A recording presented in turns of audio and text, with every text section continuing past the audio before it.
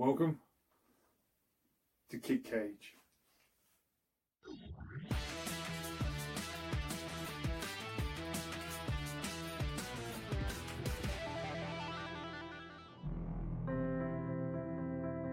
The Bonefrog takes its roots from the Navy frogman. The first symbol that we used for the underwater demolition teams was called Freddy the Frog, World War II symbol that I actually have tattooed on me when I graduated BUD/S. A friend of mine, Keith Kimura, was a SEAL corpsman medic. I was also a SEAL corpsman. When he passed away, the Bonefrog then became this kind of iconic symbol of those that gave their lives for their country. I took the Bonefrog, what he drew, what Keith drew, and modified it a little bit. I put the trident in the pelvis, I changed the head, and to honor Keith and his memory, I didn't want to use what he had drawn, but make it a little bit different. But the symbolism is still the same. The Bonefrog represents those that gave their lives. I want all Americans to understand and recognize that symbol as a symbol of sacrifice for our freedom and our American way of life.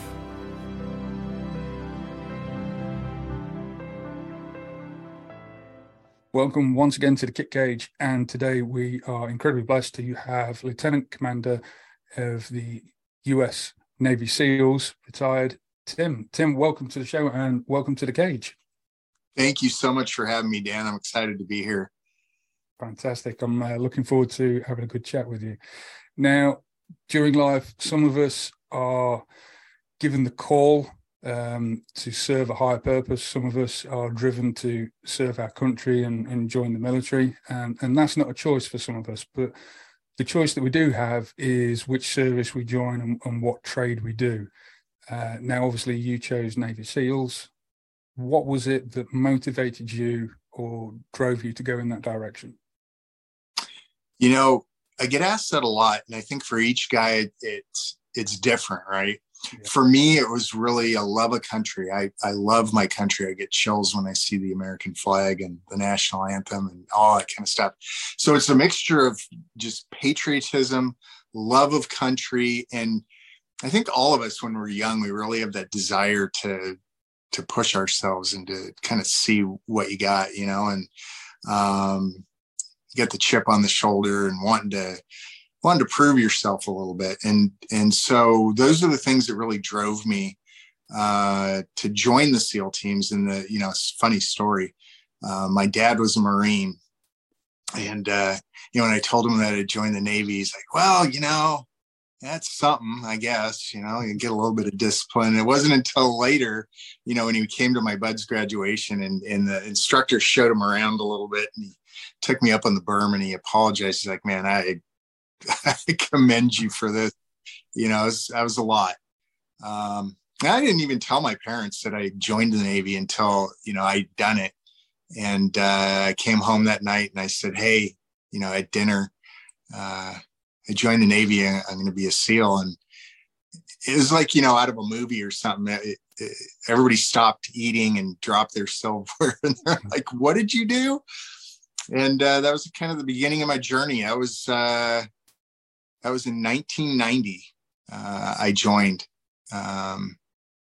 did 25 years after that. So it's quite a career. Wow. Let's start off with your journey to BUD/S, because getting a contract for going for the SEALs, I've known people take different routes to get to BUD/S and do their SEAL training. Was yours a very direct approach, or did you go with a roundabout fashion? Mine was direct. And at the time, they had this program called the Dive Fair program. To get direct orders, or a chance to have direct orders, you had to sign up for 6 years at the time.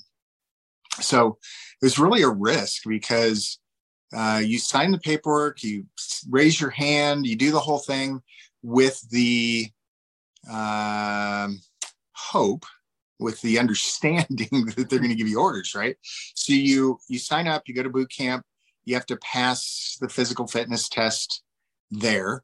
Then they send you off to A school and you have to do it again, the swim, the run, all that kind of stuff. They put you through all the physical exams and all that. And you have to do that several times before you get orders. And I got orders out of A school. I was a corpsman, and they sent us down to 32nd Street to work in the clinic until we classed up. So I was down there, working in the medical clinic for, it was like a month before the next classed up. And going through this training, obviously, it's more documented now, especially with Hollywood putting films out there of what Bud School can be like. Now, how did you feel that you matured mentally from the start of this training towards the finish of the training? Looking back on it, it's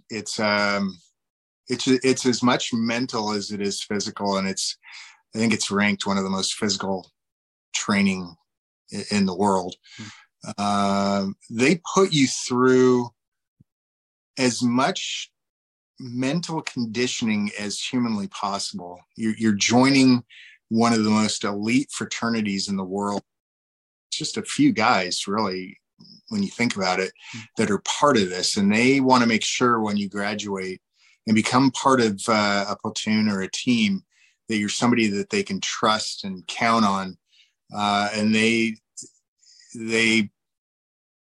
pull every trick in the book. They put you through everything they possibly can. And, when I went back as a BUD/S instructor later in my career, you learn ways to push people's buttons, to really stress them in different ways to make sure that they're mentally ready. And so you can't take any of this stuff personally when you're a student there. It's not personal. It's really meant to push you to your limit. I use an analogy a lot of times. They put you through log PT, right? Those telephone poles. And one of the things that they put you through is they get you wet and sandy. They put you at the bottom of a 20-foot berm, soft sand berm with a telephone. They have your boat crew push that log up the berm with your feet. Okay. So as you can imagine, you start out and the log is straight, but eventually it starts canting to one direction and you slide back down to the bottom. And I think it's a great analogy, not only for the military, but for life in general. Life is like that, right? So you get going, things are going great, and all of a sudden you're a third of the way up and you slide back to the bottom. That causes a lot of frustration and angst and finger pointing and blaming and all these things. And that's what they want. They want you to do that. So you got to work these problems out, right? So they've got bullhorns and you're wet and sandy and everybody's yelling at each other, and then they stop you. And they ask you, what is the problem? Was it the leadership? Was it the guys not trying hard enough? Was there one person in the boat crew that is causing the problem? And then they'll switch out the leader. And maybe they started out with the officer and then they throw somebody else in there. And you quickly learn that just because you have rank on your collar doesn't mean that you're born to lead, right? Yeah. There's guys that are maybe an E3 or something that step in and he leads you to the top. And why did that happen? How did you get there? How do you work out the conflicts that arise when everybody's pointing the finger saying, you're not putting out, that kind of stuff. I love that analogy, and I'll always remember it because life is full of adversity. I took that with me into the military, and BUD/S is really, it's meant to be basic. It's a foundation that you build on, all these things that build your confidence and that you look back on when you're in combat situations, but also in life in general. We're constantly finding ourselves put in these positions where you have to adapt and overcome and work with other people and learn to lead people and all that kind of stuff. So that's what BUD/S is all about. Those instructors, they're not there to take out a personal vendetta on you. They're there to teach you. They're there to help you grow, but both mentally and physically. By the time you graduate, you know, you've matured as a human being. You've learned a lot of lessons that you carry with you, but it's only the beginning. And it's really, you know, what you take with you and learn throughout your career that makes you what you are. So I think Buds is a great place, and it's produced some amazing leaders that we've all seen, you know, come out the other side. You talk about your time at Buds incredibly fondly, which I find, you know, fascinating, because obviously it's such a tough time physically and mentally. What was your first light bulb moment while you were there? And if you encountered the differences between good and bad leadership during those situations?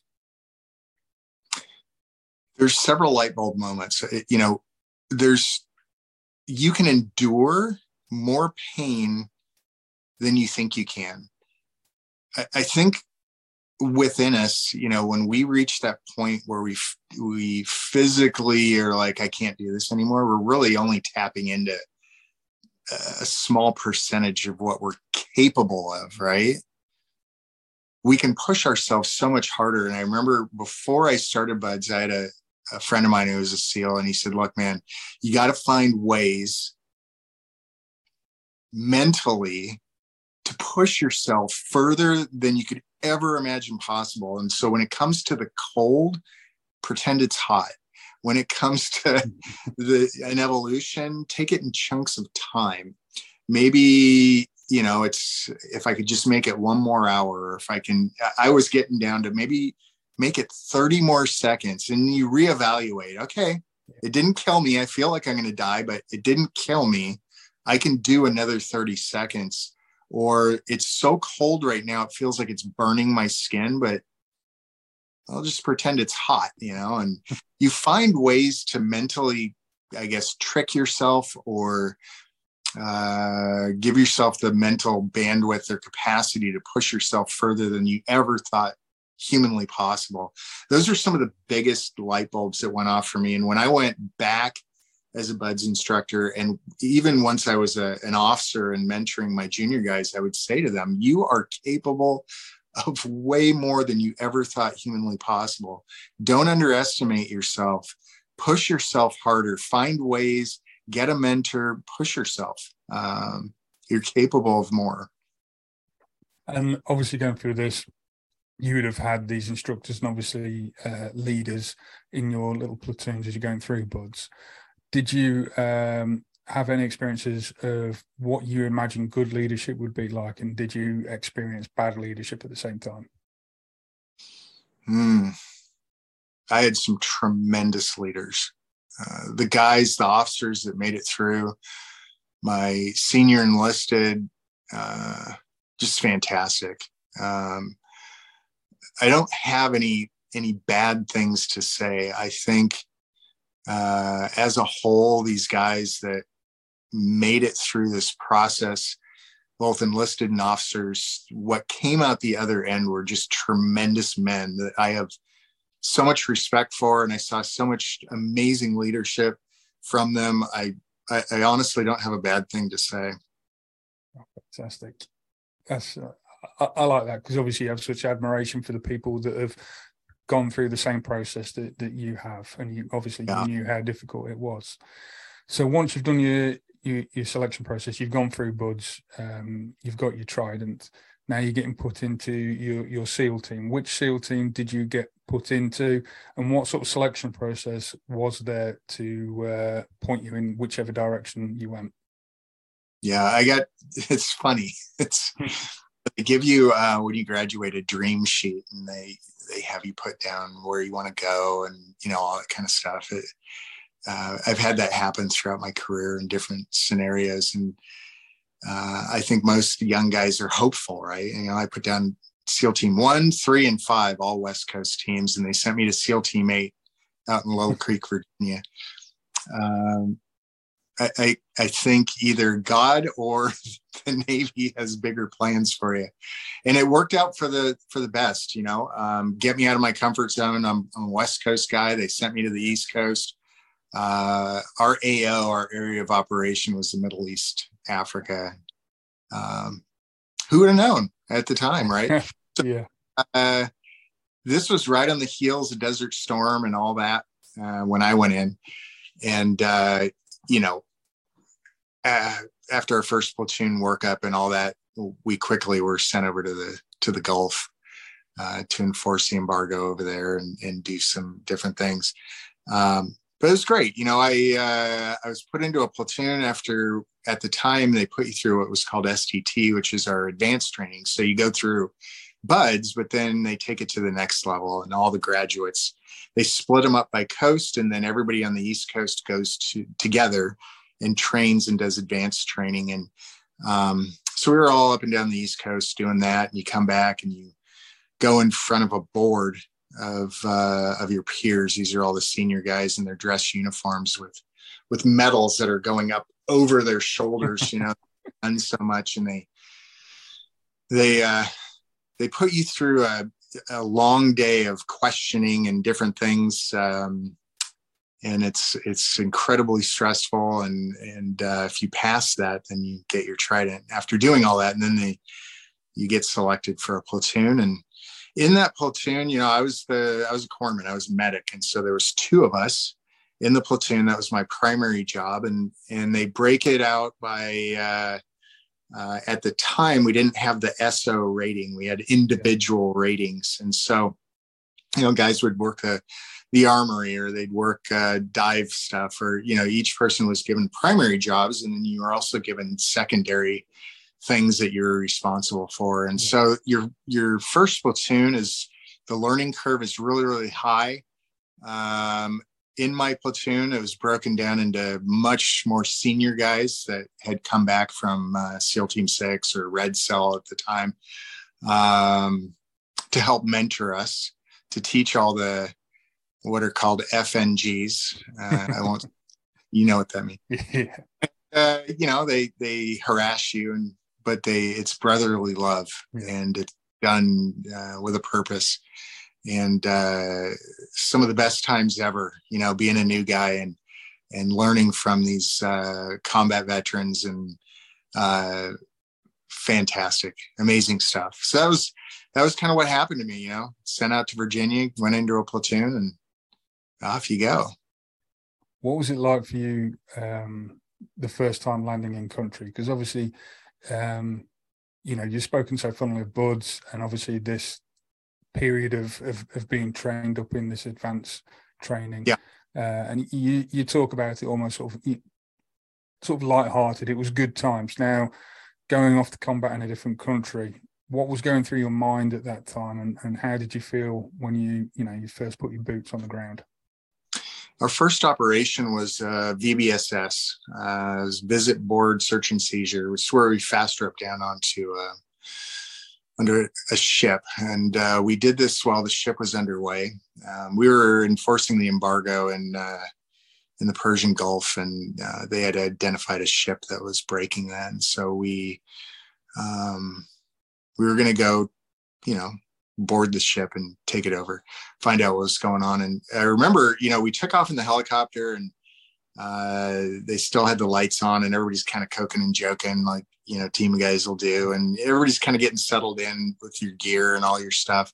But I remember our chief at the time, they turn the lights off. They turn this red light on inside the helicopter, so your eyes will adapt. And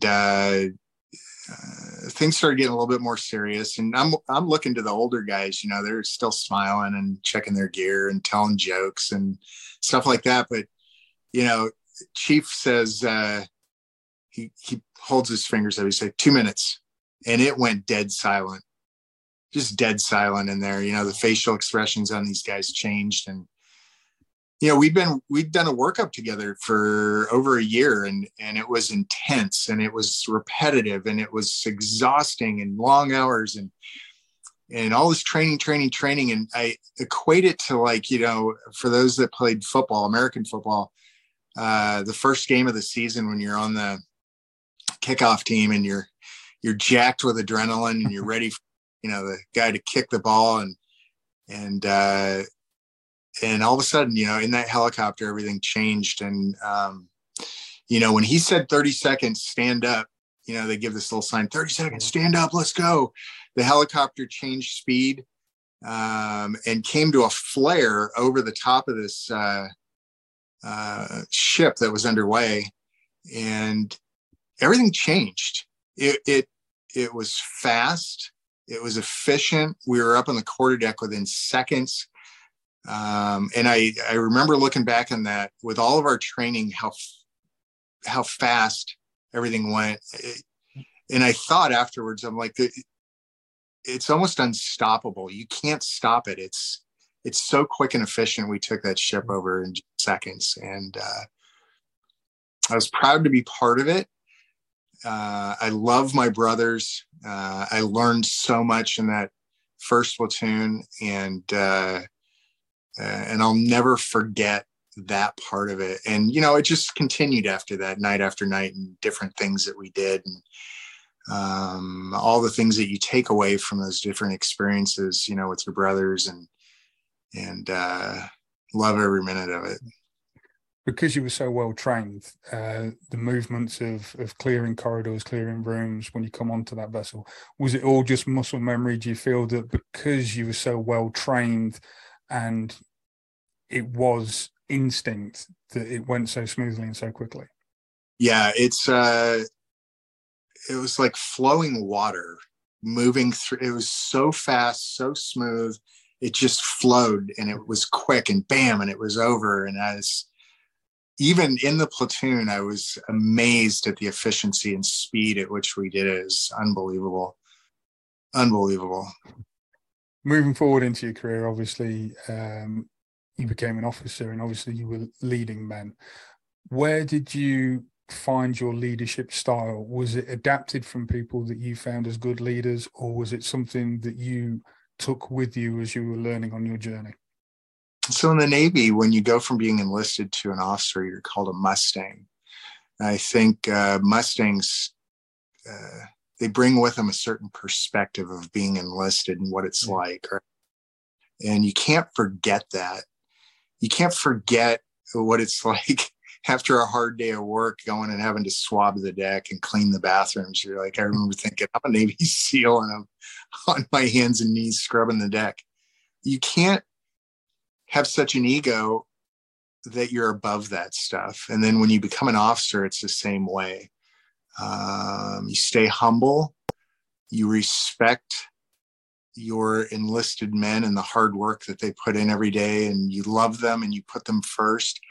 You make sure that they're getting paid, that they're fed, that they're happy, that their families are taken care of.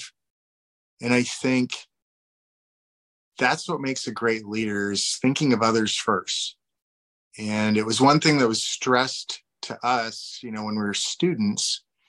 If you get up from the table, you ask everybody at the table, what can I get for you? It's not about me, it's about them. And it's the same way when you come back off an operation. You take care of your gear, you take care of your men, take care of everybody else but yourself. It's a mindset. And so when you become an officer, it's the same way. You think of others first. You make sure that they're growing and they're promoting and they're making money and they're happy and they're successful, and stop thinking about yourself.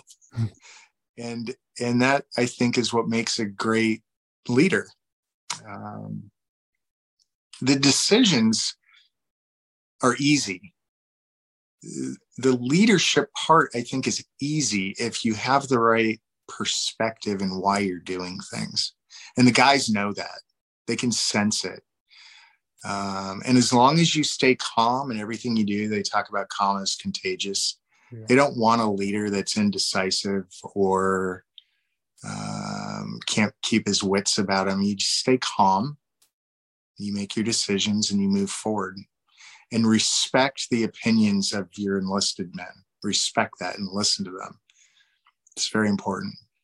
So by the sounds of it, obviously going from an enlisted sailor to officer, you have that perspective of working from the ground upwards, and you can appreciate what they go through more than. Yeah, absolutely. Now, obviously, you had a very long, successful career in the US Navy as a SEAL. It obviously come to the point where you were going to leave. How did you feel about leaving the Brotherhood, leaving something that you've spent so many years in and given so much of your time and life to? It's weird. It's unnatural. It's you have to take a lot of time to think about it, and it's hard. I mean, in a lot of cases, these guys are closer to me than my own family. Yeah. And to leave them, at the time, we had been at war for 16 years. But it was time, because my kids were at a point where we just needed to stop moving, and they needed stability. They, at that point, we'd moved 17 times. It's just too much on them. And so I made a conscious decision that that's what I needed to do. I'd done 25 years. And it was time for me to move on. And I made that decision. And it's kind of what led to me starting this business. Yeah. And so we'll talk about that in a minute. But it's hard. It's really, really hard to do. Now, obviously, I've interviewed quite a number of veterans, and quite a few of them have done veteran startups. And in the US, veteran startups, veteran-owned businesses is quite a popular thing, very on trend with social media and marketing. How important do you think it is for a veteran startup to happen, especially when it comes to raising awareness of TBIs and mental health injuries that they, servicemen and women suffer? Oh, the TBI thing, it's, I had an injury in Baghdad, hit with a mortar, and got a TBI myself. It's really important to bring awareness to that. And I think, a lot of civilians are very sympathetic, and they, thank us for our services. But they really don't. And you can't even blame them. They just, because they haven't had the same experiences, they don't know what we've been through. And so I guess it's our job to kind of give them some insight as to what we've been through stories and examples of guys that gave their lives for their country. And it's a hard thing to raise your hand and say, I'm willing to give my life for you, for our country, for our freedom and our American way of life. It's hard for people to understand that commitment, that I'm willing to do that. And so I think that most veterans, that's what they're trying to talk about. They're sharing their experiences. They're wanting the civilian population to understand, there's some just amazing men and women out there that are willing to do that for their country. I personally find that the US seems to do veteran startups just a little bit better than the UK, and probably raise awareness of these issues a little bit better than what we do here in the UK. And that's one of the things I'm trying to do with the podcast, is bring us up to date with how I feel that the US is portraying veterans, and obviously talking about issues like PTS and TBIs and depression and things like that, which I think is very important for the veteran community. Absolutely. Yeah, you're doing a great thing by bringing on all these guests and, letting people talk and tell their stories. And, the people that listen get a little bit better insight. Well, hopefully, and if it helps them on their personal journey, that's another bonus. Now, obviously, you alluded to the fact that you started up a business. Where did the idea of your veteran startup come from? Yeah. So at my retirement, I retired out of Fort Bragg, so Army base. And I was at a joint command there. And in the Navy, we have these big, fancy, traditional retirements. The Army doesn't do that. And, we're all in our dress uniforms and crossed swords and, all that pomp and circumstance. And I remember standing up at the podium giving my retirement speech to this auditorium of people from my 25-year career. And I remember looking out over the audience, and there's a lot of people that were missing that should have been there. And right in the middle of my speech, I get this idea, like, tell my wife this. And we got back to the hotel that night, and I said, "Hey, I have an idea, something to honor the sacrifice of my brothers. I don't know what it is yet, but I've got an idea." And so that's where it started. And then it took me some time to think this through. And I needed a vehicle, a way to get this out to people, to spur conversation and to talk about these things. And that's what led to the name of my company, and bringing awareness to what that is and why it exists. And I don't know. It's been pretty cool so far and fun. And I've met so many great people along the way. And it's pretty awesome. Started. Bonefrog Coffee was born. Now, the Bonefrog itself, can you tell us a bit of the history surrounding that? Because obviously that's steeped with Navy SEAL mythology. Yeah. So the Bonefrog itself was originally drawn by Keith Kimura. Keith was also a medic in 18 Delta, like myself, and he drew the original Bonefrog. And when he passed away, it became kind of this symbol of those that gave their lives, starting with Keith. And it grew from there to become almost a sacred symbol in the teams. You'll see this tattooed on guys and hats and shirts and on their trucks and, all that kind of stuff. And I thought it was appropriate to use the Bonefrog to get the message out. I really want every American to see the Bonefrog and recognize it for what it is, as a symbol of our freedom and sacrifice of these great guys that gave their lives for all of us and tell their stories. And I modified the image of the Bonefrog to honor Keith. And really the Bonefrog takes its genesis from World War II, the old underwater demolition teams and the UDTs from back then that cleared the beaches in Normandy and in the South Pacific. And, those were considered the frogmen of the Navy. And the newer iconic logo, I guess, is the Bonefrog. And that's what it stands for. And people love it. And a lot of people come up and they're like, "What the heck is that?" And I'm like, I am so glad you asked, because then I get a chance to tell them what it is. And, when people purchase from us, I write them notes.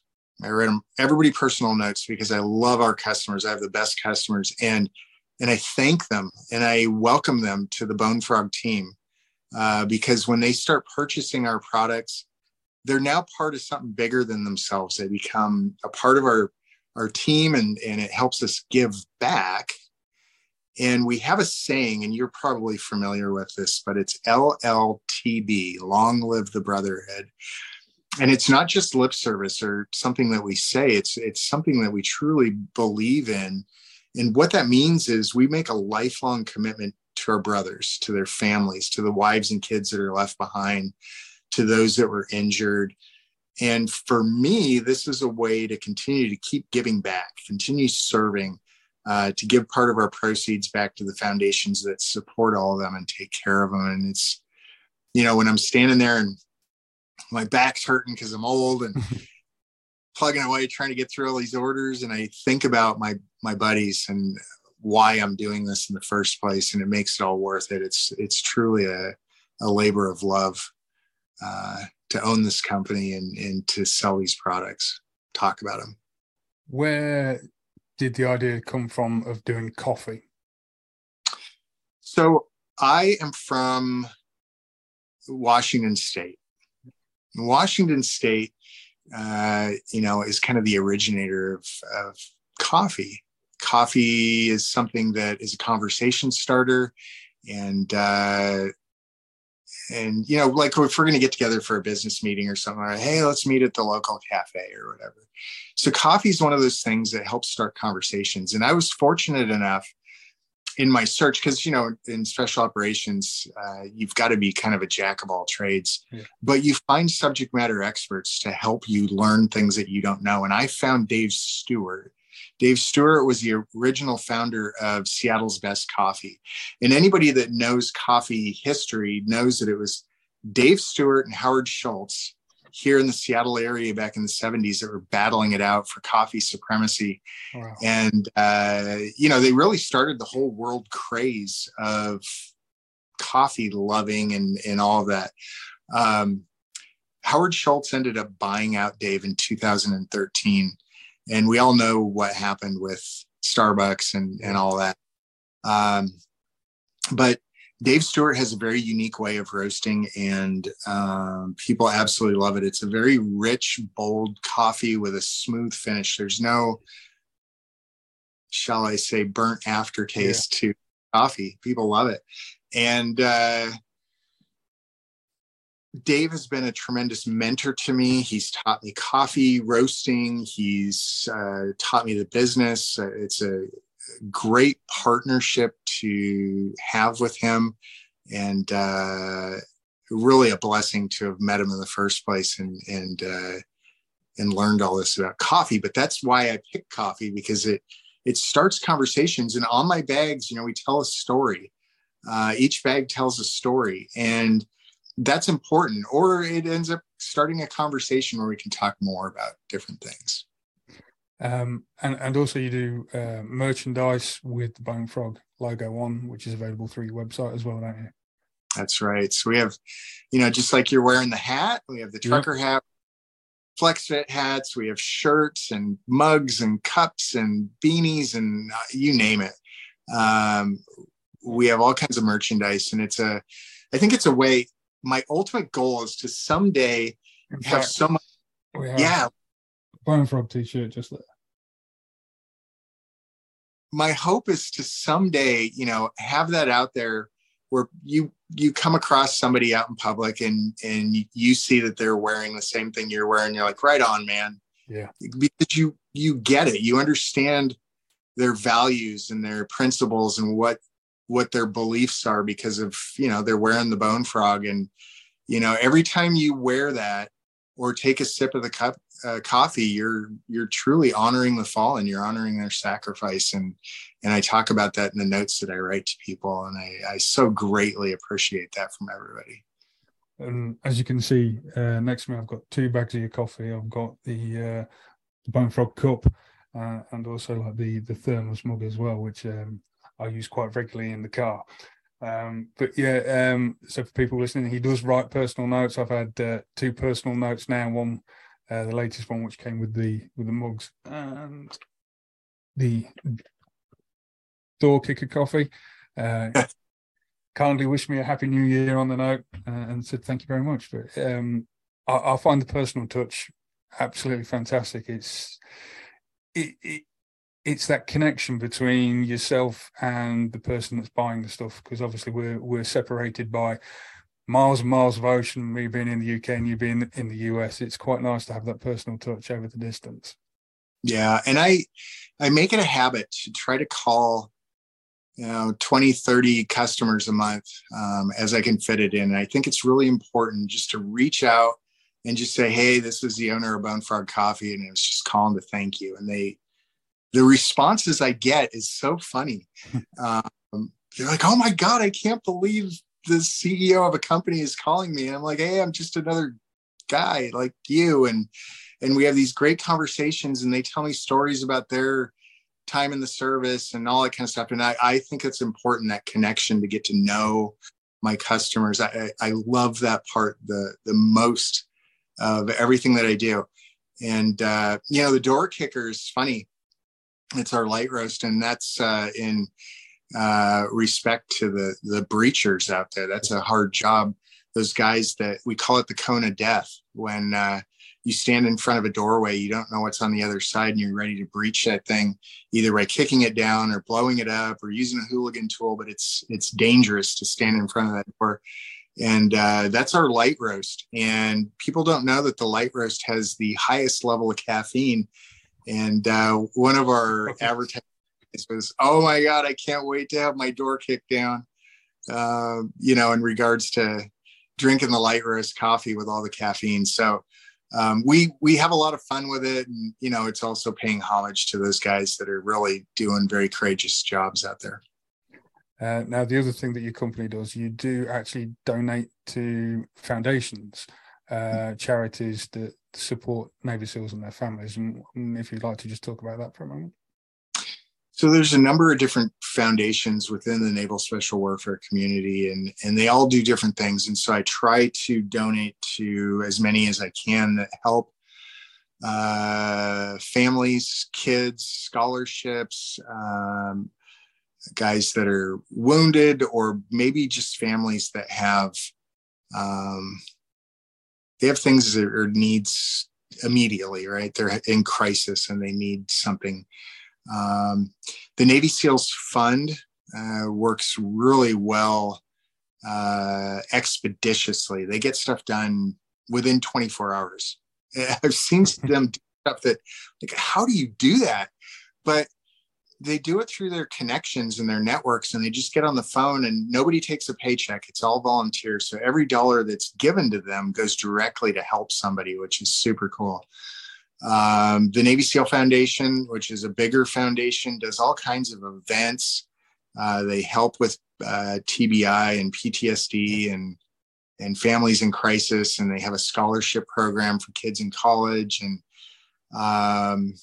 it goes on and on. The Navy SEAL Veterans Foundation helps all the old retired guys like me that, I always joke around. They don't show it in the commercials, these cool commercials. They should show all the old guys with their walkers and canes, can't move anymore. But there's people that they have needs out there, and that's what the money goes to help them. What does the future look like for Bonefrog? We are growing so fast right now. We just moved into a new space because we're growing. We're going to have a small retail area in the front where people can come visit. We'll serve coffee so they can try it and have conversations so they can learn more about the company. So we moved to a city called Redmond. And it's a great place, and our warehouse is much bigger for fulfillment and shipping and all that kind of stuff. It's super fun.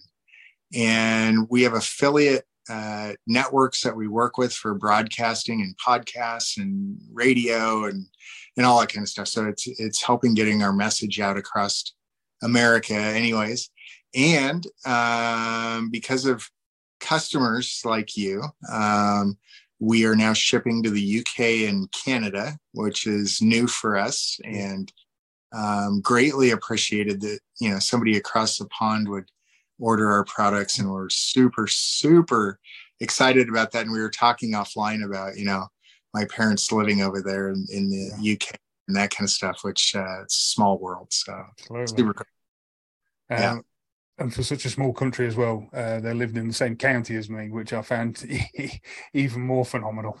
Yeah, I love that. And you would never know that kind of stuff unless you talk to people. And those are the stories that I really love, and the connections and all that. It's cool. So thinking of the SEAL community, obviously SEAL team is quite a big CBS program, and it's highlighted a lot of issues, mental health, TBIs. What do you feel about the authenticity of how they relay those sort of messages across? I think they do a good job. There's a fine balance, I'm sure, with making shows to keep people entertained as part of it, so they try to tell a story to entertain, but the problems that they're bringing up are real. I have quite a few friends that have issues for one reason or another. That was a long war. That was 17 years of life, and that doesn't even count all the other stuff that we do that nobody talks about. And it takes its toll on you. I talked to different organizations that do this for a living. Matter of fact, just a couple of days ago, I was on a phone call with a nonprofit here in the Seattle area that's set up to help people with PTSD and TBI, and what I can do to help them raise funds and that kind of stuff. And the U.S. government, I think with every other government, with their forces does a really good job in training us to do our job, right? And what we do. But they don't do a very good job training us on what happens on the other side of that mission. The things that you experienced, how to deal with those things. Those guys, they compartmentalize it until they get back off deployment. And then they have issues with their wives and kids and stuff like that. It's hard. It's not, I would say, natural for human beings to go do these things. And there, I think, needs to be a bigger emphasis on training people prior to going out on deployment and what to expect and how to deal with it. And I know the NSW community has done a good job putting some of those things in place, and even having a decompression time in Germany for a couple of weeks. There was times, I'd come back off deployment and it'd be the next day I'm back home. That's back then probably wasn't the best idea, because you're still in that mindset, and you got to turn that stuff off, or at least have time to turn it off. Did you, obviously alluding to the fact that you come off from deployment and you're back in normal reality world, day-to-day life, did you ever find that you struggled with day-to-day life, that you were, when you were in a busy shopping mall, you were looking at exits, you were still sort of looking at people in a different manner, sort of thinking, well, do they have an S-vest, or, are they concealing? Were you looking around at different viewpoints and thinking, or were you just getting on with day-to-day life?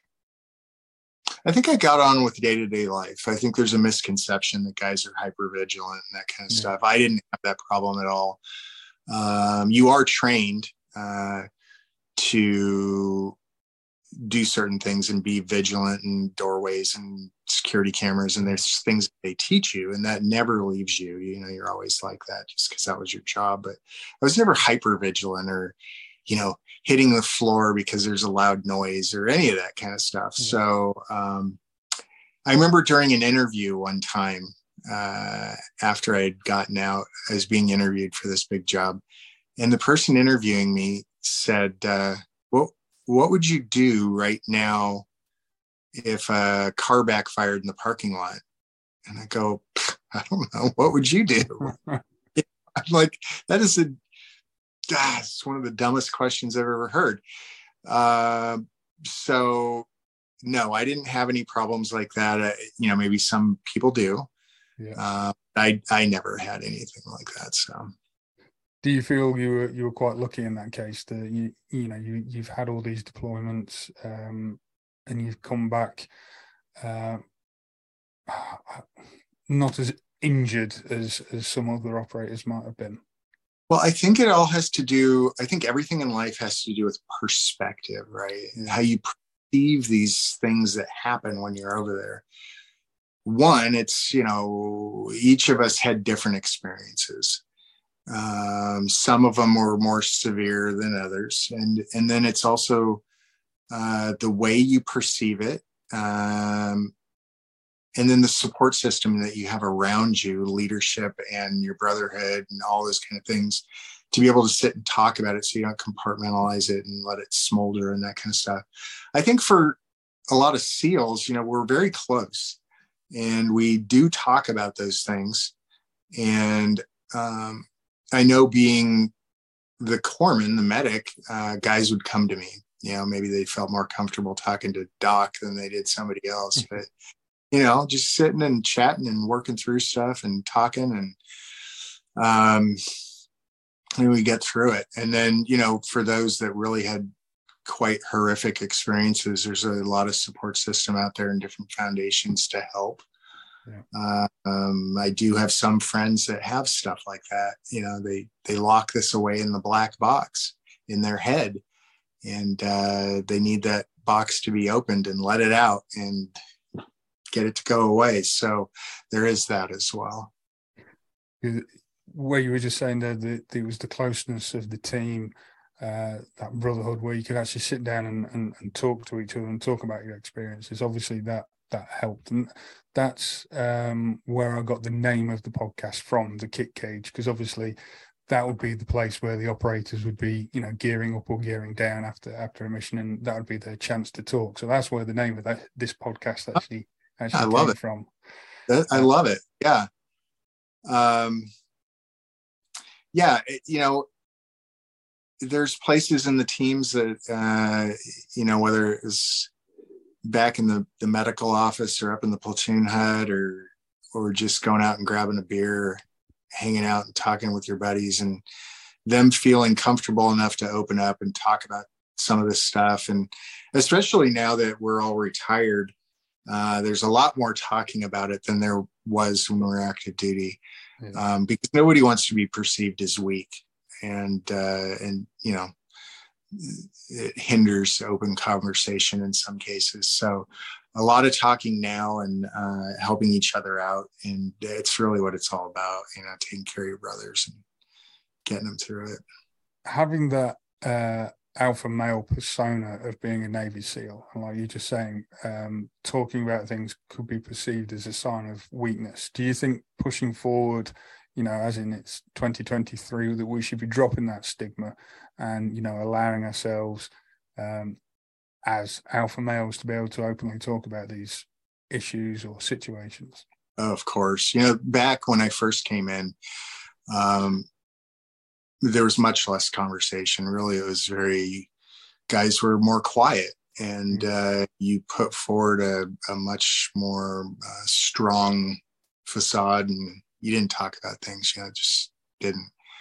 I think it's it's part of aging, right? We get older and we're more willing to talk about things because we're more mature.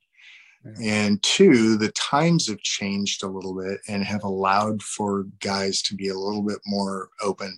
This is probably one of the most alpha male small groups you're ever going to meet, right? These are the most adrenaline filled, high speed, aggressive dudes you're ever going to meet. And even then, I think, you know, guys they'll talk because they love each other and they take care of each other, you know? So I think there's a little bit more of that going on than there used to be 30 plus years ago. Well, that's good. So a couple of questions before we close out the interview. The first one is, what advice would you give to somebody who is obviously staring down the barrel of leaving the military via, you know, retirement or, you know, voluntary leaving? Oh, that's a great question. So all of you that are out there that are in that position, I would say to you, you know, take the time to just think it through. I have some friends that left too early. They didn't get their retirement. They didn't get, you know, those type of things, and they look back on it and they regret it. The time goes by quick. And if you're getting close to retirement, just stick it out. You can do it. And it's really worth the retirement pay and medical and all that kind of stuff. For those of you that have reached retirement and it's time, you know, look at all the things in your life and you'll know if the decision is right for you. It was for me because I needed stability for my kids and their school and, you know, all that kind of stuff. But there's so much more on the other side that you can take what you've learned, the skills, the leadership, you know, there's so much that transfers over, and the rest of it, you just figure out, you know, that's what we're good at, where you adapt and overcome and get outside your comfort zone. I am way outside my comfort zone. And that's a good thing, you know, find something that you have a passion for and just make it happen. Just find the subject matter experts and go out there and use all that experience to your benefit and go do great things, whatever that is that you want to do with your life. You can do it. It's scary. It's different. You're going to miss your buddies, but they're going to retire at some point too. And then you all get back together and drink beer and it's great. And yeah, you know, take the time, make the decision, and then go out and do great things. That's some sound advice. Now, the last question is a two-part question. First part, looking forward, where do you see yourself in 5 years? And the second part of the question is, what advice, as you sat there now, would you give to your younger self as he was signing that piece of paperwork going into the military? Wow. Okay.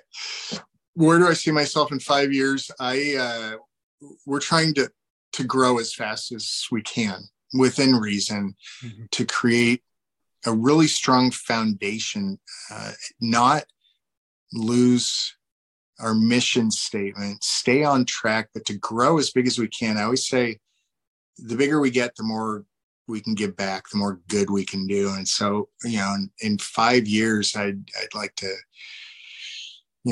at least 4x every year in our growth, get bigger, improve our processes, sell more coffee, and bring more awareness to what we're doing and what the Bonefrog stands for. Looking back on my career, what would I tell myself? Yeah.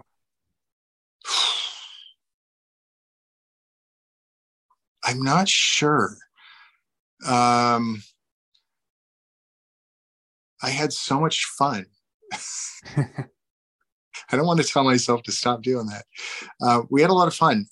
There's, I don't know, little things that maybe the direction, the choices that I made in duty stations, things that just decisions that I made. I think at one point I was gone for half my son's life. Yeah. That's hard. And I don't know if I could even change it, because it was just the trajectory of what we were in at the time. My oldest daughter was born September 10th. We were sitting in the hospital holding her when the planes hit the Twin Towers. Oh.